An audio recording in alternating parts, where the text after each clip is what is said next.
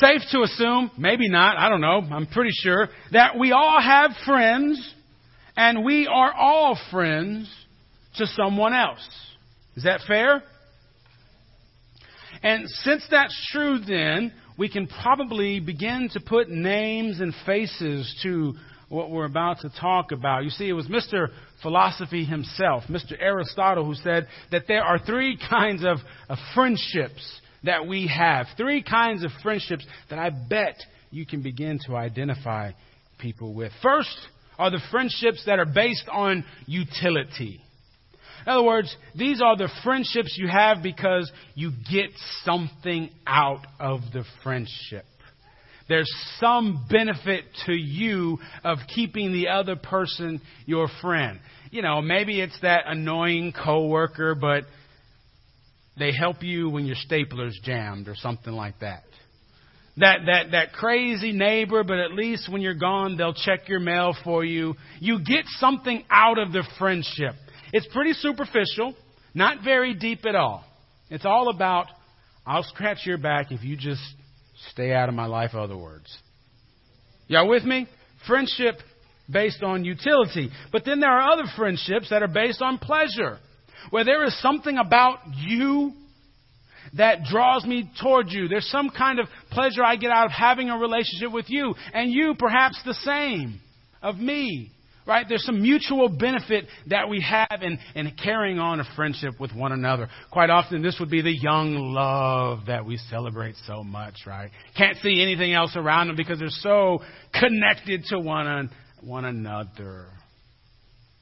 But then there are also, you guys keep looking at that. You must know somebody that looks like that or something. But the last friendship are the good friendships. These are the ones where there is a mutual respect and admiration for each other. These are the good friendships where I don't just care about you. I'll give you my life if I need to. And of course, these are the friendships that take longer to develop. These are the friendships that happen over time. These are the true friendships that give us life, meaningful life. And if you can't remember how Aristotle said it, someone else summed it up rather nicely. An easy way is to remember that there are friends for a reason, friends for a season, and friends for a lifetime. And maybe one of the questions is, what kind of friend are you? What kind of friend are you being to someone else? Friends for a reason, friends for a season, and friends for a lifetime. Now, we all have friends like these, don't we? Well, here's the thing. So does Jesus. Before we get into that, though, I want to make sure that we consider first what kind of friend Jesus is. If you had to guess what type of friendship Christ would be able and be willing to offer to us, what kind of friendship do you think that would be? Do you think it would be a friendship of utility that God says, that Jesus says, you are a friend of mine because I can get something out of this relationship? I mean, I'm the Savior of the world. I created the heavens and everything all in them, but I need you. That sound odd to anybody? We see that Christ offers the truest of friendships. Let me remind you what he said. As the Father has loved me, so I have loved you. So abide in my love. If you keep my commandments, you will abide in my love, just as I have kept my Father's commandments and abide in his love. Now, here's the trick. I have said these things so that my joy may be in you and that your joy may be complete. There is the good kind of friendship. And that is the friendship that Christ offers to us. So many times we think about God, we think about church, and, God just has these things that we have to do. We got to stay out of trouble. We got to make sure we mind our P's and Q's. We got to really watch our lives. And maybe there's some truth to that, but we miss the friendship part of it that God tells us. That yes, I want you to follow my commandments. I do. And you follow my commandments by loving each other the way I've loved you. I want you to do that. Yes, you call them commandments. That's okay. But I want you to do them so that you can have this unexplainable joy. I want you to learn how to love each other the way I've loved you, because when you do that, that's when you know fullness. That's when you have my joy in you, and that's when your joy is complete. You see, Christ wants the best for us. Christ wants His joy to be in us and for our joy to be complete. Because that's what kind of friend Christ is. Y'all with me? But Jesus has these other friends. He has friends for a reason. There are plenty of people who consider what God can do for them when they need God to do it. And that's about the only time they think of God. They think about how God can get them out of trouble. They think about how God can make them rich. They think about how God can fulfill their dreams. They think about how God can do all of these things for them. For them. For them. How shallow is that? And to be honest, there are those kinds of friends that call church home. That we haven't learned how to get past that kind of friendship where God is still just the one we turn to because we know He does awesome stuff for us. Now, God does some powerful stuff for us. But is that all? Is that the only reason why we're hanging around here?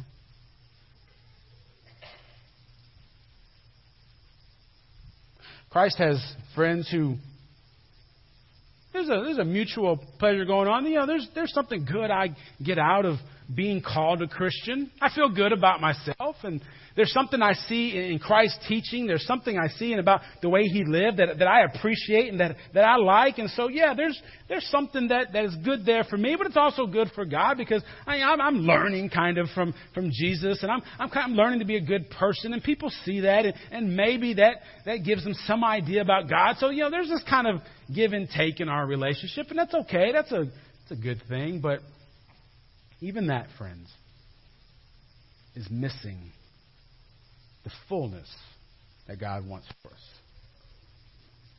See, the kind of friend that Christ wants us to be is the kind of friend He is. I think Christ wants us to understand that the way we accept the true friendship that He offers to us is to live into that friendship. You know, I wish there was another way that we could say it. I wish there were another way, some way we could describe it. But if you look throughout Scripture so many times, you can't get away from it, that the way we relate to God, that the way we fulfill our mission as God's people isn't through programs. It isn't through even preaching. It isn't through anything other than loving one another. And to be sure, we aren't talking about Valentine's Day kind of love. We're not talking about puppy love. We're talking about a love that is willing to lay down your life for your friend. Because that's what Jesus was willing to do for us. You remember that part? Some of us do.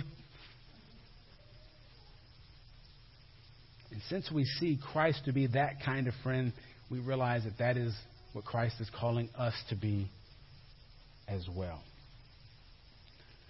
Jesus said, I do not call you servants any longer because a servant does not know what the master is doing. I've called you friends because I've made known to you everything that I have heard from my Father. So many times the disciples were clued in to what Jesus was doing. Granted, they had no idea what He was talking about. They had no understanding of it at all. But He was trying to get them to see that my life is here because I am being obedient to God out of a great love that I have for you, even out of a great love I have to my own Father.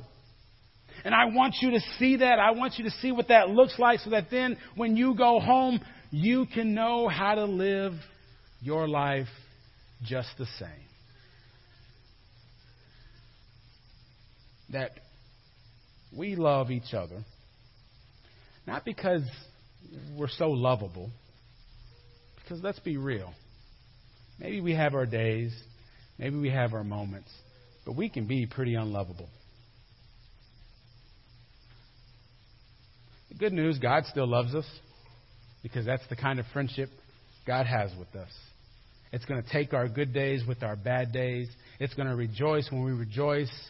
It's going to put up with us when we need to be put up with. But God says, now that's how I want you to live with each other. Church. Church folk. Because I don't know if you've experienced this or not, but some church folk can be unlovable.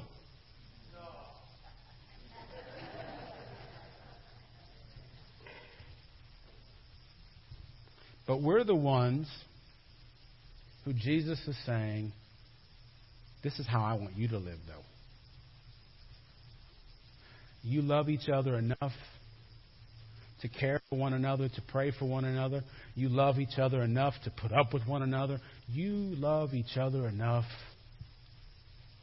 to be willing to lay down your life for each other.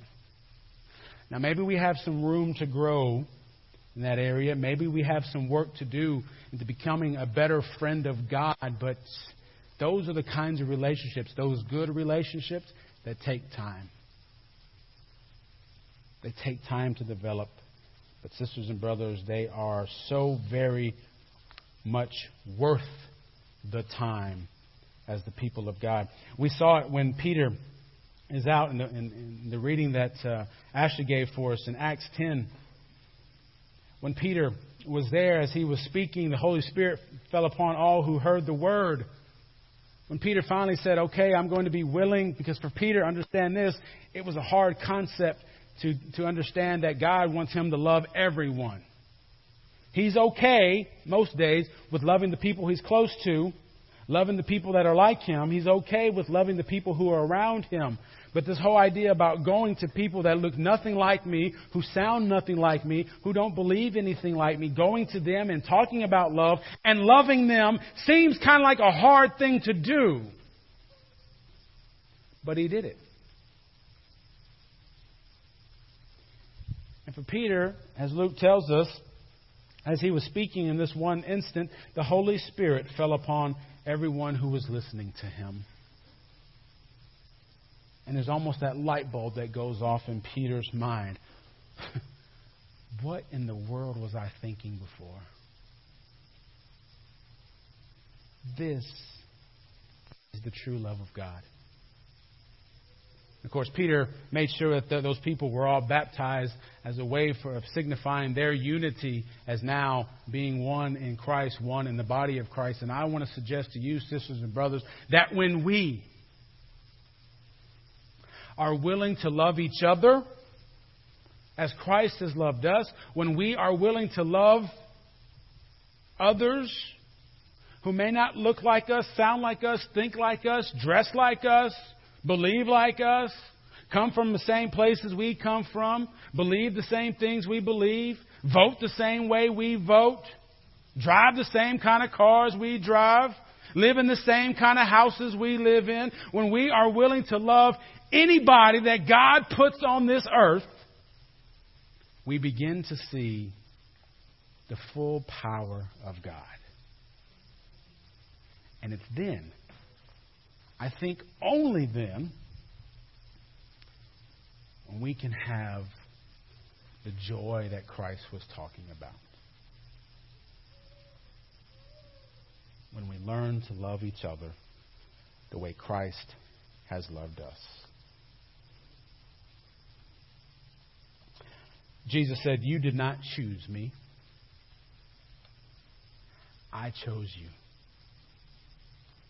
And those are some of my favorite words from Scripture.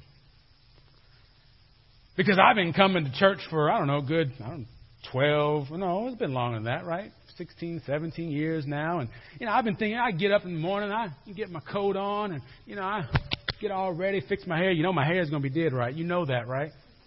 And I get myself all ready. God, I'm ready to go to your house. And God, I'm here because I believe in you, and I'm here because I even love you and I want to worship you. And just hear God saying, slow down, cowboy. You see, you got this all backwards. You didn't choose me. I've had my eye on you since the day you were born. And I have wanted to have this deep friendship, this deep communion with you ever since I first laid eyes on you. That's the kind of friendship God wants with us. And when we are friends with God, we can't help but share that and to make new friends, loving them the way Christ has loved us. So, I think we should pray, because here's the truth of it. That sounds good on paper, or it sounds good in a Bible, but that can be very hard to do. And if you want God's help to be a better friend of God, to be someone who is learning to love everyone around us the way God loves us, then would you please pray with me? Almighty God, we are thankful because you have chosen us to be your own. We are grateful, God, because you call us your friend. And you love us. So much so that you were willing to lay down your life so that we could know how much you love us. Forgive us, God, when we have turned away from your friendship, by maybe being willing to enjoy the blessings that come from being called a Christian, but never being willing to fully live into that calling. Forgive us, God, for not being a good friend to you. But give us the strength today. Increase our faith today. By the power of your Holy Spirit, may we walk with the comfort of knowing that the Creator of the universe calls us friend. And may we walk knowing that that same friend calls us to love those around us the same way. God, we pray all these things then in the name of Jesus Christ, our Lord and our friend. Amen. Amen.